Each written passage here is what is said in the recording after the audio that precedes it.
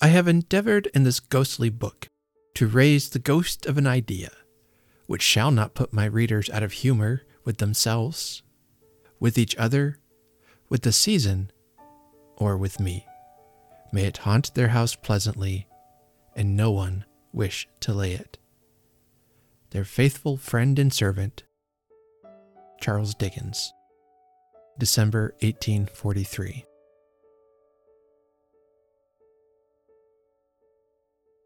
And welcome to a very special presentation of A Cozy Christmas Podcast. I'm your host and narrator, Art, and today I'll be reading for you the first part of A Christmas Carol. I have been looking forward to this all year. I'm not even kidding. What can I say about this story that is so well known, so beloved by many, that has such a powerful message that we need to listen to today? But maybe you have never actually read A Christmas Carol. So that's my intention, is to read the entire story to you throughout the month of December. For sure, I will have a new parts dropping every Thursday between now and Christmas. It's time to revisit a classic. Many of the Victorian novels written were published as installments in magazines. Not everyone was literate in the household, so often what would happen is there would be a person who would read the stories from the magazines, from the books, and others would gather around the hearth to listen. And that's what I'm hoping to recreate here. An opportunity for you to gather around my virtual hearth as I celebrate the Christmas season in the best way I know how, and that is to read this wonderful story by Charles Dickens. So get your blankets ready, get your hot cocoa, eggnog, whatever it is you want to drink. Turn down the lights, turn on your Christmas tree, settle in, and I'll read to you A Christmas Carol by Charles Dickens.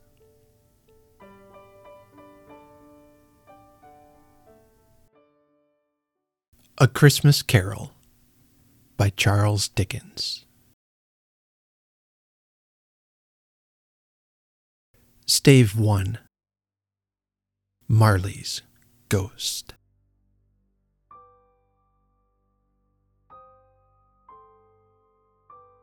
Marley was dead to begin with. There is no doubt whatever about that. The register of his burial was signed by the clergyman, the clerk, the undertaker, and the chief mourner. Scrooge signed it, and Scrooge's name was good upon change for anything he chose to put his hand to. Old Marley was as dead as a doornail. Mind, I don't mean to say that I know of my own knowledge what there is particularly dead about a doornail. I might have been inclined myself to regard a coffin nail as the deadest piece of ironmongery in the trade, but the wisdom of our ancestors is in the simile, and my unhallowed hands shall not disturb it, or the country's done for. You will therefore permit me to repeat emphatically that Marley was as dead as a doornail. Scrooge knew he was dead? Of course he did. How could it be otherwise? Scrooge and he were partners for I don't know how many years. Scrooge was his sole executor, his sole administrator, his sole assign, his sole residuary legatee, his sole friend, and sole mourner. And even Scrooge was not so dreadfully cut up by the sad event, but that he was an excellent man of business on the very day of his funeral. And even Scrooge was not so dreadfully cut up by the sad event, but that he was an excellent man of business on the very day of the funeral, and solemnized it with an undoubted bargain. The mention of Marley's funeral brings me back to the point I started from. There is no doubt that Marley was dead. This must be distinctly understood, or nothing wonderful can come of the story I am going to relate. If we were not perfectly convinced that Hamlet's father died before the play began, there would be nothing more remarkable in his taking a stroll at night, in an easterly wind, upon his own ramparts, than there would be in any other middle-aged gentleman rashly turning out after dark in a breezy spot, Say St. Paul's churchyard, for instance, literally to astonish his son's weak mind. Scrooge never painted out old Marley's name. There it stood years afterwards above the warehouse door, Scrooge and Marley. The firm was known as Scrooge and Marley. Sometimes people new to the business called Scrooge Scrooge, and sometimes Marley. But he answered to both names. It was all the same to him. Oh, but he was a tight-fisted hand at the grindstone, Scrooge. A squeezing, wrenching, grasping, scraping, clutching, covetous old sinner. Hard and sharp as flint, from which no steel had ever struck out generous fire. Secret and self-contained and solitary as an oyster.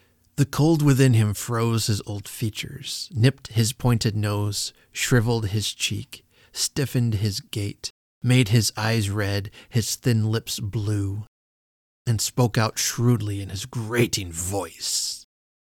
A frosty rime was on his head, and on his eyebrows and his wiry chin. He carried his own low temperature always about with him. He iced his office in the dog days, and didn't thaw it 1 degree at Christmas. External heat and cold had little influence on Scrooge.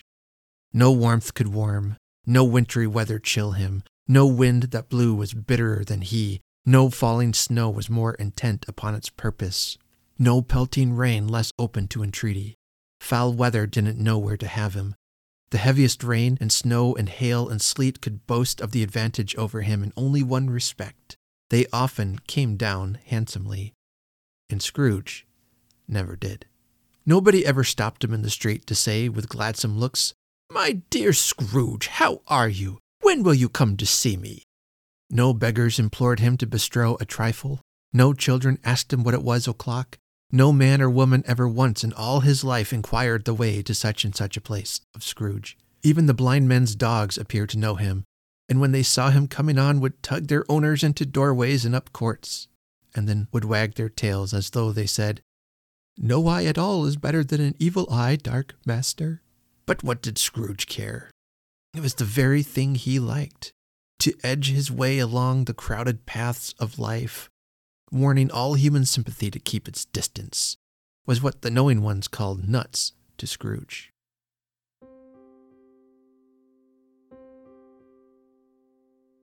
Once upon a time, of all the good days in the year, on Christmas Eve, old Scrooge sat busy in his counting house. It was cold, bleak, biting weather, foggy withal, and he could hear the people in the court outside go wheezing up and down, beating their hands upon their breasts and stamping their feet upon the pavement stones to warm them. The city clocks had only just gone 3, but it was quite dark already. It had not been light all day, and candles were flaring in the windows of the neighboring offices like ruddy smears upon the palpable brown air.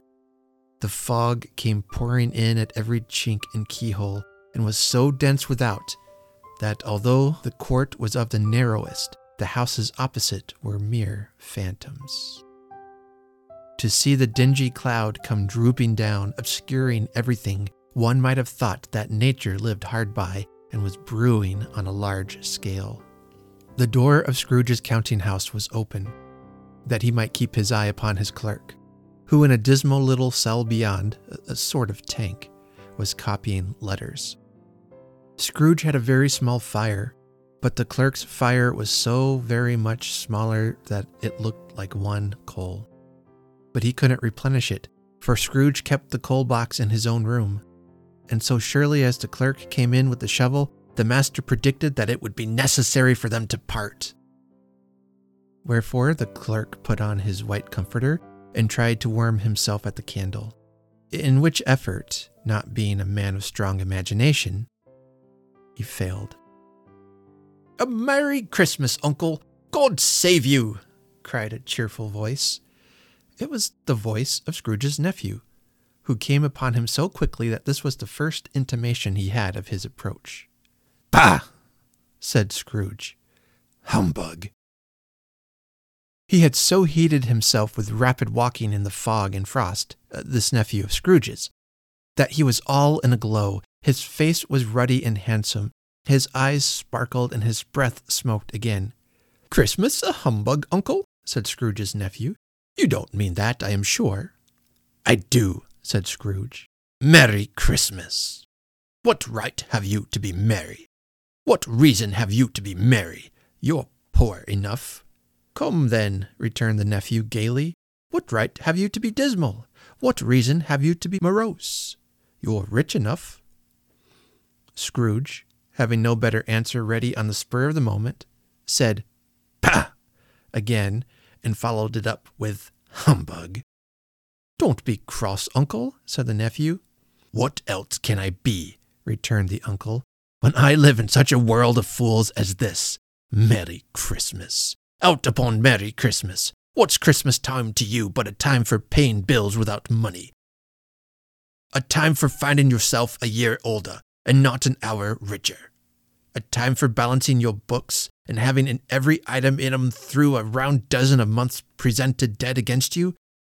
If I could work my will," said Scrooge indignantly, "every idiot who goes about with Merry Christmas on his lips should be boiled with his own pudding and buried with a stake of holly through his heart. He should." "Uncle," pleaded the nephew. "Nephew," returned the uncle sternly, "keep Christmas in your own way, and let me keep it in mine." "Keep it?" repeated Scrooge's nephew.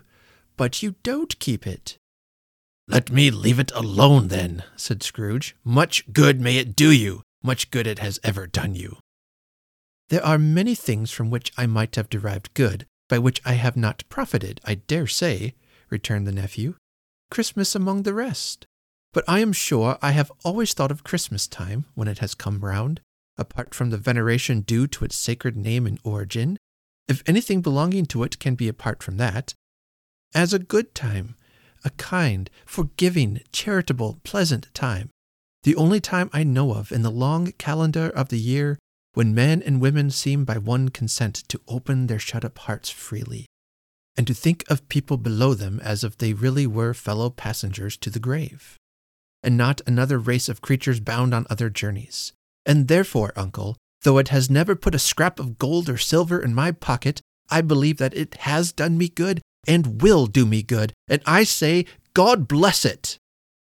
The clerk in the tank involuntarily applauded. Becoming immediately sensible of the impropriety, he poked the fire and extinguished the last frail spark forever. "Let me hear another sound from you," said Scrooge, "and you'll keep your Christmas by losing your situation. You're quite a powerful speaker, sir," he added, turning to his nephew. "I wonder you don't go into Parliament." "Don't be angry, uncle. Come, dine with us tomorrow." Scrooge said that he would see him. Yes, indeed he did. He went the whole length of the expression and said that he would see him in that extremity first. "But why?" cried Scrooge's nephew. "Why?" "Why did you get married?" said Scrooge. "Because I fell in love." "Because you fell in love," growled Scrooge, as if that were the only one thing in the world more ridiculous than a Merry Christmas. "Good afternoon." "Nay, uncle, but you never come to see me before that happened. Why give it as a reason for not coming now?" "Good afternoon," said Scrooge. "I want nothing from you. I ask nothing of you. Why cannot we be friends?" "Good afternoon," said Scrooge. "I am sorry with all my heart to find you so resolute.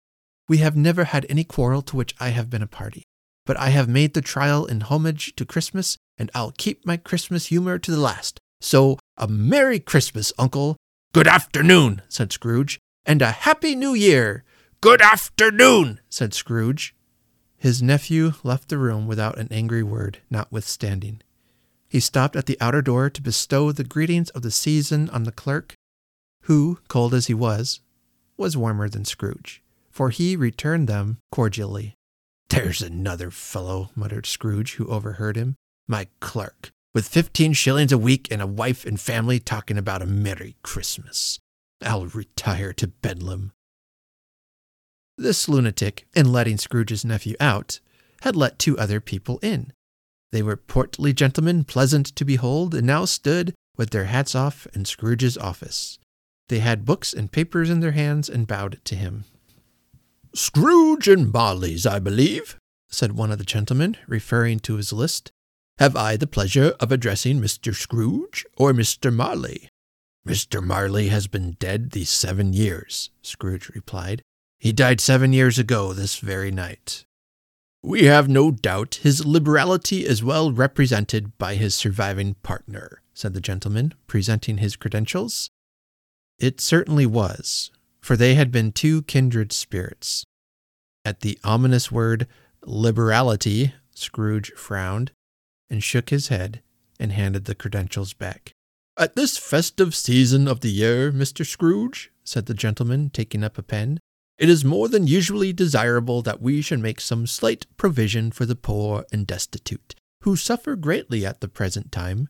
Many thousands are in want of common necessaries. Hundreds of thousands are in want of common comforts, sir." "Are there no prisons?" asked Scrooge. "Plenty of prisons," said the gentleman, laying down the pen again. "Oh, and the union workhouses?" demanded Scrooge. "Are they still in operation?" "They are. Still," returned the gentleman, "I wish I could say they were not." "The treadmill and the poor law are in full vigor, then?" said Scrooge. "Both very busy, sir." "Oh, I was afraid from what you said at first that something had occurred to stop them in their useful course," said Scrooge. "I am very glad to hear it." "Under the impression that they scarcely furnish Christian cheer of mind or body to the multitude," returned the gentleman, "a few of us are endeavoring to raise a fund to buy the poor some meat and drink, and means of warmth.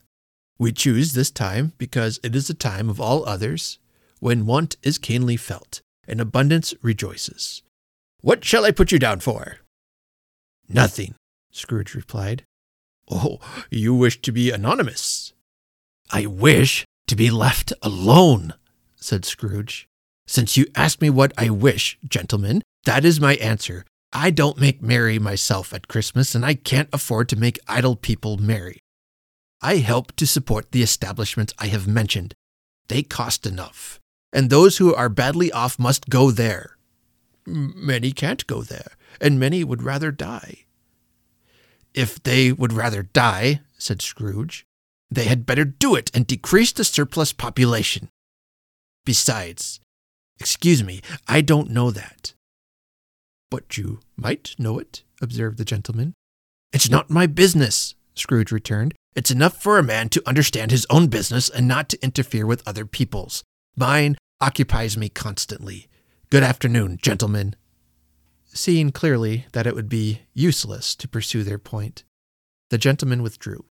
Scrooge resumed his labors with an improved opinion of himself, and in a more facetious temper than was usual with him. Meanwhile, the fog and darkness thickened so that people ran about with flaring links, proffering their services to go before horses and carriages and conduct them on their way. The ancient tower of a church, whose gruff old bell was always peeping slyly down at Scrooge out of a Gothic window in the wall, became invisible and struck the hours and quarters in the clouds with tremulous vibrations afterwards, as if its teeth were chattering in its frozen head up there. The cold became intense. In the main street, at the corner of the court, some laborers were repairing the gas pipes and had lighted a great fire in a brazier, round which a party of ragged men and boys were gathered, warming their hands and winking their eyes before the blaze in rapture. The water plug being left in solitude, its overflowing suddenly congealed and turned to misanthropic ice. The brightness of the shops, where holly sprigs and berries crackled in the lamp heat of the windows, made pale faces ruddy as they passed. Poulterers' and grocers' trades became a splendid joke, a glorious pageant with which it was next to impossible to believe that such dull principles as bargain and sale had anything to do. The Lord Mayor, in the stronghold of the mighty mansion house, gave orders to his 50 cooks and butlers to keep Christmas as a Lord Mayor's household should, and even the little tailor, whom he had fined 5 shillings on the previous Monday for being drunk and bloodthirsty in the streets, stirred up tomorrow's pudding in his garret, while his lean wife and the baby sallied out to buy the beef. Foggier yet, and colder, piercing, searching, biting cold. If the good St. Dunstan had but nipped the evil spirit's nose with a touch of such weather as that, instead of using his familiar weapons, then indeed he would have roared to lusty purpose. The owner of one scant young nose, gnawed and mumbled by the hungry cold as bones are gnawed by dogs, stooped down at Scrooge's keyhole to regale him with a Christmas carol. But at the first sound of "God bless you, merry gentlemen, may nothing you dismay," Scrooge seized the ruler with such energy of action that the singer fled in terror, leaving the keyhole to the fog and even more congenial frost. At length the hour of shutting up the counting-house arrived. With an ill will, Scrooge dismounted from his stool, and tacitly admitted the fact to the expectant clerk in the tank, who instantly snuffed his candle out and put on his hat. "You'll want all day tomorrow, I suppose," said Scrooge. "If quite convenient, sir." "It's not convenient," said Scrooge, "and it's not fair. If I was to stop 1/2 for it, you'd think yourself ill-used, I'll be bound." The clerk smiled faintly. "And yet," said Scrooge, "you don't think me ill-used when I pay a day's wages for no work." The clerk observed that it was only once a year. "A poor excuse for picking a man's pocket every 25th of December," said Scrooge, buttoning his greatcoat to the chin. "But I suppose you must have the whole day. Be here all the earlier next morning." The clerk promised that he would, and Scrooge walked out with a growl.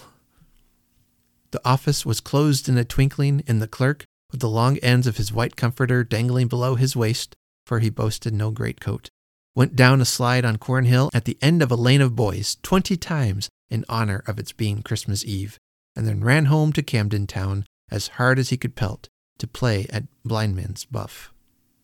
Scrooge took his melancholy dinner in his usual melancholy tavern, and having read all the newspapers and beguiled the rest of the evening with his banker's book, went home to bed.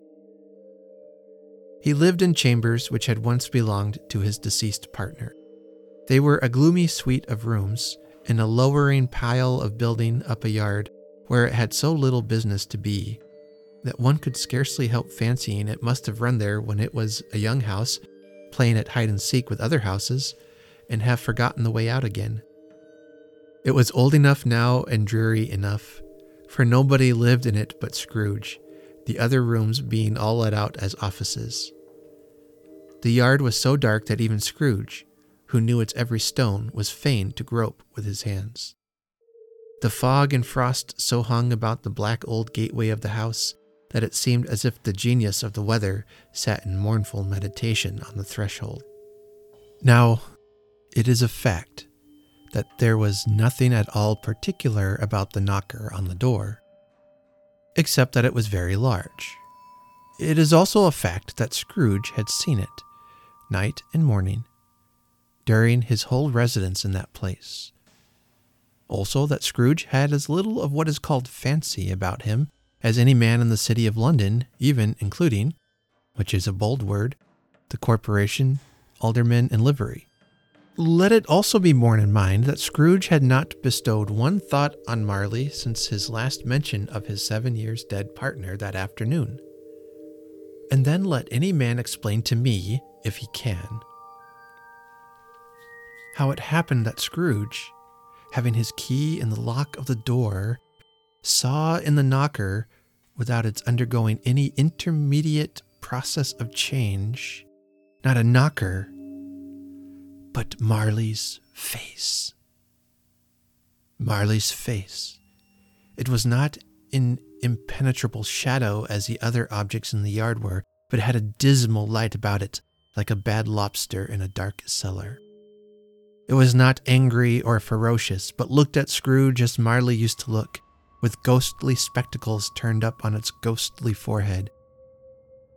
The hair was curiously stirred, as if by breath of hot air, and though the eyes were wide open, they were perfectly motionless. That, and its livid color, made it horrible, but its horror seemed to be in spite of the face and beyond its control rather than a part of its own expression. As Scrooge looked fixedly at this phenomenon, it was a knocker again. To say that he was not startled or that his blood was not conscious of a terrible sensation to which it had been a stranger from infancy would be untrue. But he put his hand upon the key he had relinquished, turned it sturdily, walked in, and lighted his candle. He did pause with a moment's irresolution before he shut the door, and he did look cautiously behind it first, as if he half expected to be terrified with the sight of Marley's pigtail sticking out into the hall. But there was nothing on the back of the door except the screws and nuts that held the knocker on, so he said, "Pooh, pooh," and closed it with a bang. The sound resounded through the house like thunder. Every room above and every cask in the wine merchant's cellars below appeared to have a separate peal of echoes of its own. Scrooge was not a man to be frightened by echoes. He fastened the door and walked across the hall and up the stairs, slowly too, trimming his candle as he went. You may talk vaguely about driving a coach and six up a good old flight of stairs or through a bad young Act of Parliament, but I mean to say you might have got a hearse up that staircase and taken it broadwise, with the splinter bar towards the wall and the door towards the balustrades, and done it easy. There is plenty of width for that and room to spare, which is perhaps the reason why Scrooge thought he saw a locomotive hearse going on before him in the gloom. Half a dozen gas lamps out of the street wouldn't have lighted the entry too well, so you may suppose that it was pretty dark with Scrooge's dip. Up Scrooge went, not caring a button for that. Darkness is cheap, and Scrooge liked it. But before he shut his heavy door, he walked through his rooms to see that all was right. He had just enough recollection of the face to desire to do that. Sitting room, bedroom, lumber room, all as they should be. Nobody under the table, nobody under the sofa, a small fire in the grate, spoon and basin ready, and the little saucepan of gruel, Scrooge had a cold in his head, upon the hob.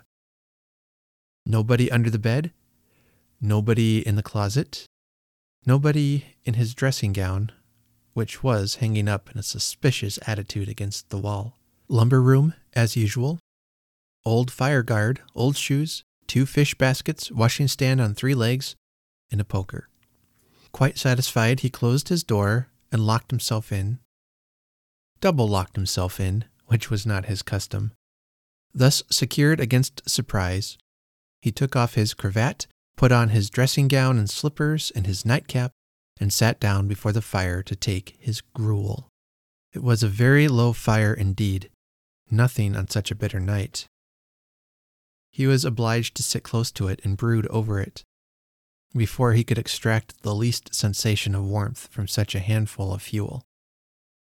The fireplace was an old one, built by some Dutch merchant long ago, and paved all around with quaint Dutch tiles, designed to illustrate the scriptures. There were Cains and Abels, Pharaoh's daughters, queens of Sheba, angelic messengers descending from the air on clouds like feather beds, Abrahams, Belshazzars, apostles putting off to sea in butter boats, hundreds of figures to attract his thoughts. And yet that face of Marley, 7 years dead, came like the ancient prophet's rod and swallowed up the whole. If each smooth tile had been a blank at first, with power to shape some picture on its surface from the disjointed fragments of his thoughts, there would have been a copy of old Marley's head on every one. "Humbug," said Scrooge, and walked across the room. After several turns, he sat down again. As he threw his head back in the chair, his glance happened to rest upon a bell, a disused bell that hung in the room and communicated, for some purpose now forgotten, with a chamber in the highest story of the building. It was with great astonishment and with a strange, inexplicable dread, that, as he looked, he saw this bell begin to swing. It swung so softly in the outset that it scarcely made a sound, but soon it rang out loudly, and so did every bell in the house. This might have lasted half a minute, or a minute, but it seemed an hour. The bells ceased, as they had begun, together.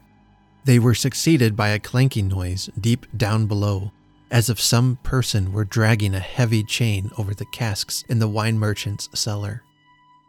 Scrooge then remembered to have heard that ghosts in haunted houses were described as dragging chains. The cellar door flew open with a booming sound, and then he heard the noise much louder on the floors below, then coming up the stairs, then coming straight towards his door.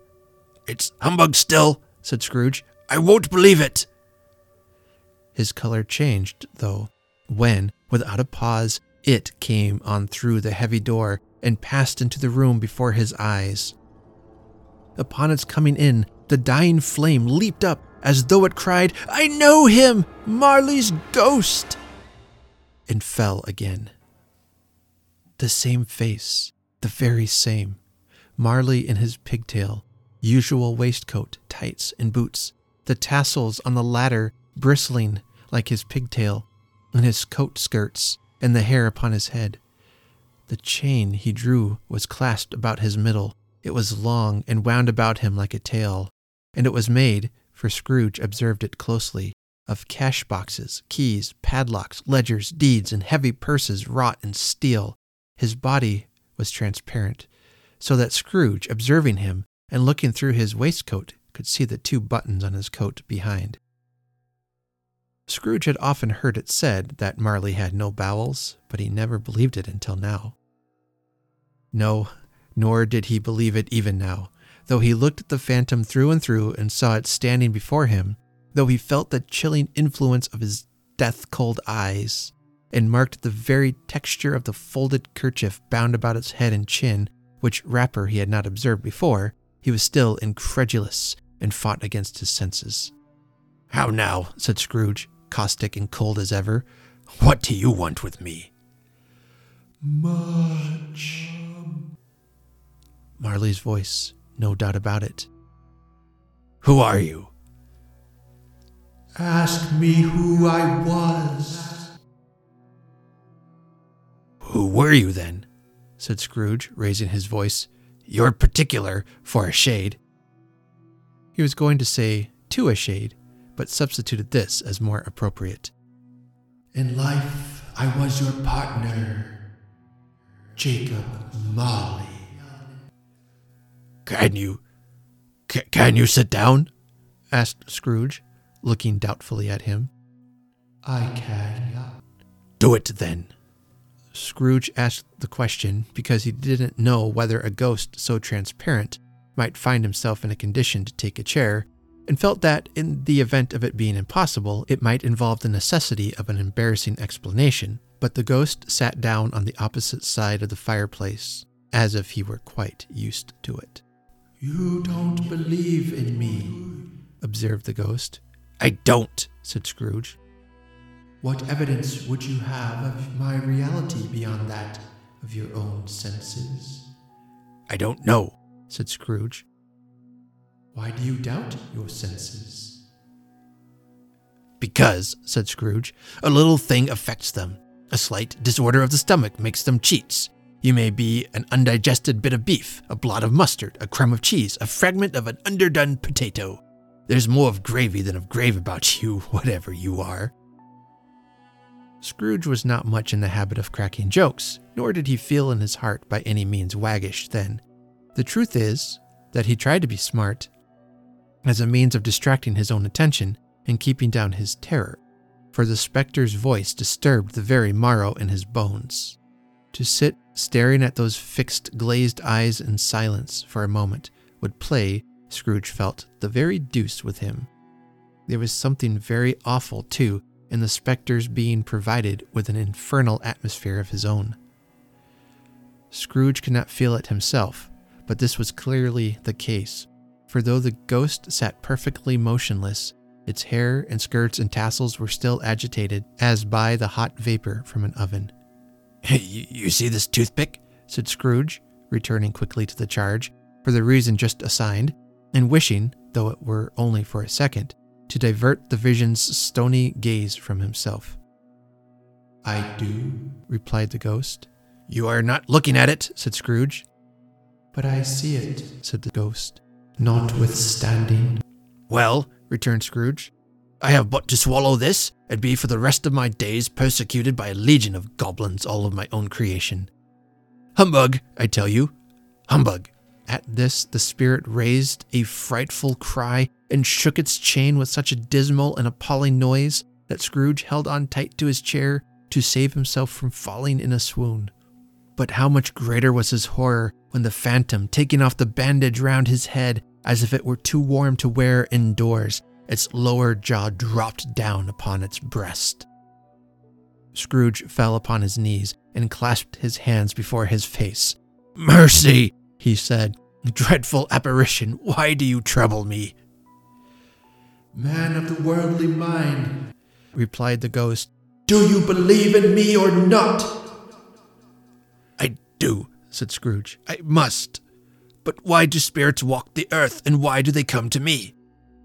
It is required of every man, the ghost returned, that the spirit within him should walk abroad with his fellow men and travel far and wide, and if that spirit goes not forth in life, it is condemned to do so after death. It is doomed to wander through the world. Oh, woe is me! And witness what it cannot share, but might have shared on earth and turned to happiness. Again the spectre raised a cry and shook its chain and wrung its shadowy hands. You are fettered, said Scrooge, trembling. Tell me why. I wear the chain I forged in life, replied the ghost. I made it link by link and yard by yard. I girded it on of my own free will, and of my own free will I wore it. Is its pattern strange to you? Scrooge trembled more and more. Or would you know, pursued the ghost, the weight and length of the strong coil you bear yourself? It was full as heavy and as long as this 7 Christmas Eves ago. You have labored on it since. It is a ponderous chain. Scrooge glanced about him on the floor in the expectation of finding himself surrounded by some 50 or 60 fathoms of iron cable, but he could see nothing. Jacob, he said imploringly, old Jacob Marley, tell me more. Speak comfort to me, Jacob. I have none to give, the ghost replied. It comes from other regions, Ebenezer Scrooge, and it is conveyed by other ministers to other kinds of men. Nor can I tell you what I would. A very little more is all permitted to me. I cannot rest. I cannot stay. I cannot linger anywhere. My spirit never walked beyond our counting house. Mark me. In life, my spirit never roved beyond the narrow limits of our money-changing home, and weary journeys lie before me. It was a habit with Scrooge, whenever he became thoughtful, to put his hands in his breeches pockets. Pondering on what the ghost had said, he did so now, but without lifting up his eyes or getting off his knees. You must have been very slow about it, Jacob, Scrooge observed in a businesslike manner, though with humility and deference. You must have been very slow about it, Jacob. Slow? The ghost repeated. 7 years dead, mused Scrooge. And traveling all the time? The whole time, said the ghost.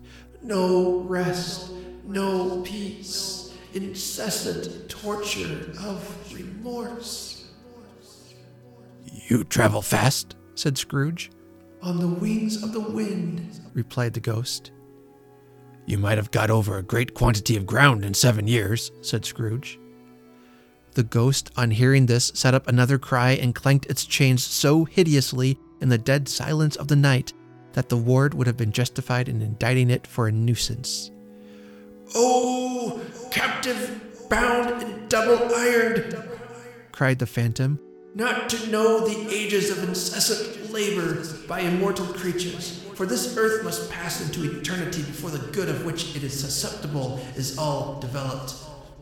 Not to know that any Christian spirit working kindly in its little sphere, whatever it may be, will find its mortal life too short for its vast means of usefulness. Not to know that no space of regret can make amends for one's life's opportunities misused. Yet such was I, such was I." "But you were always a good man of business, Jacob," faltered Scrooge, who now began to apply this to himself. "Business!" cried the ghost, wringing its hands again. "Mankind was my business. The common welfare was my business.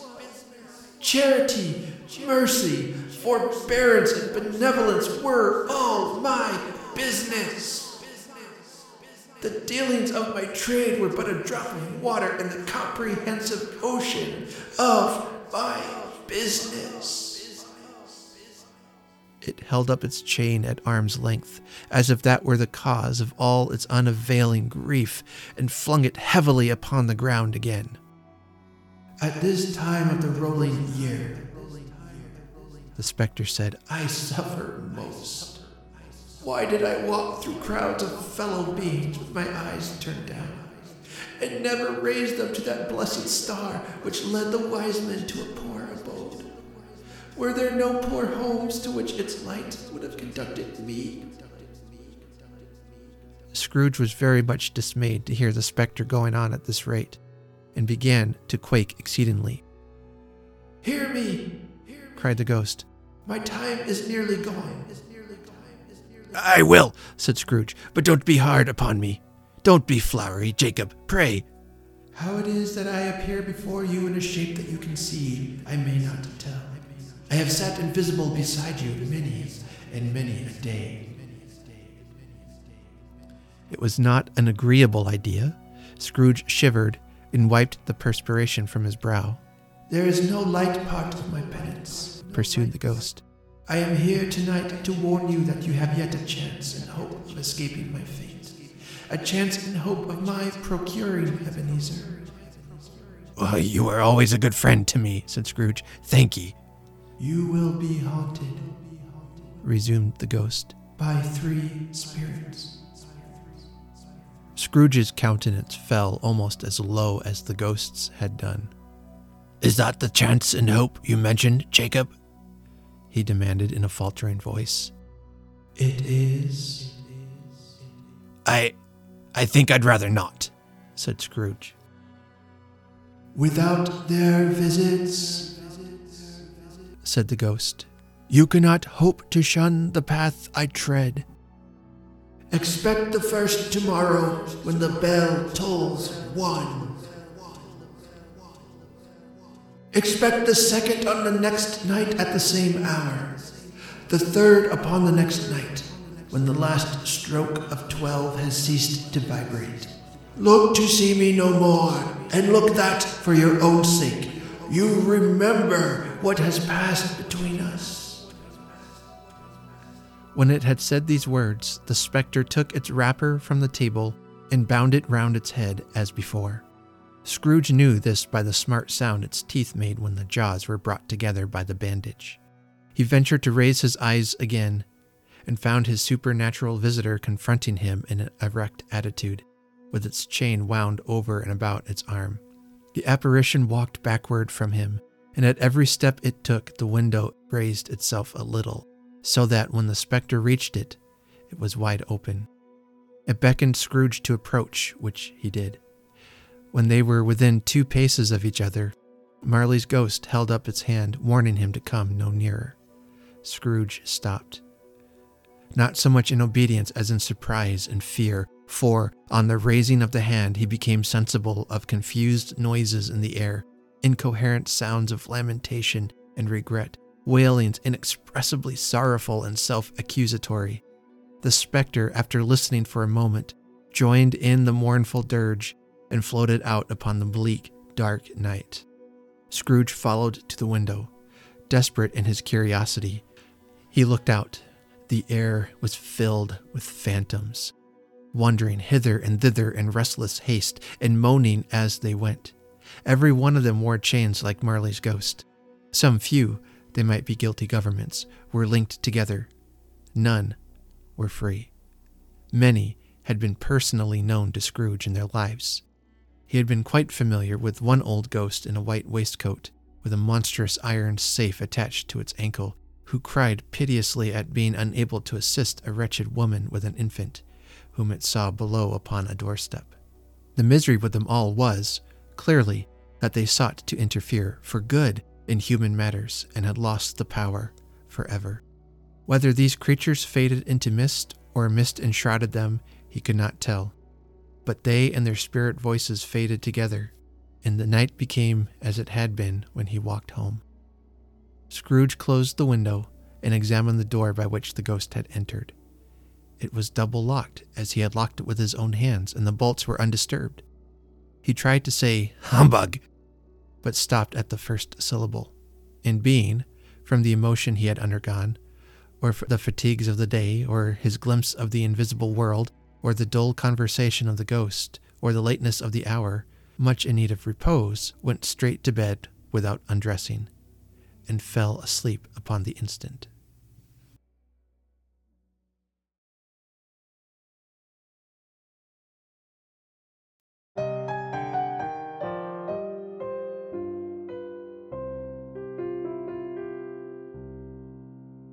What a great start to this story. Stay tuned for next week. I will be dropping the next part on Thursday. Thank you for joining in. I can't wait to start part 2 with you. That's where things really begin to get interesting, don't they? So until then, be kind, do good, and remember that there is nothing in the world so irresistibly contagious as laughter and good humor. Have a very Merry Christmas.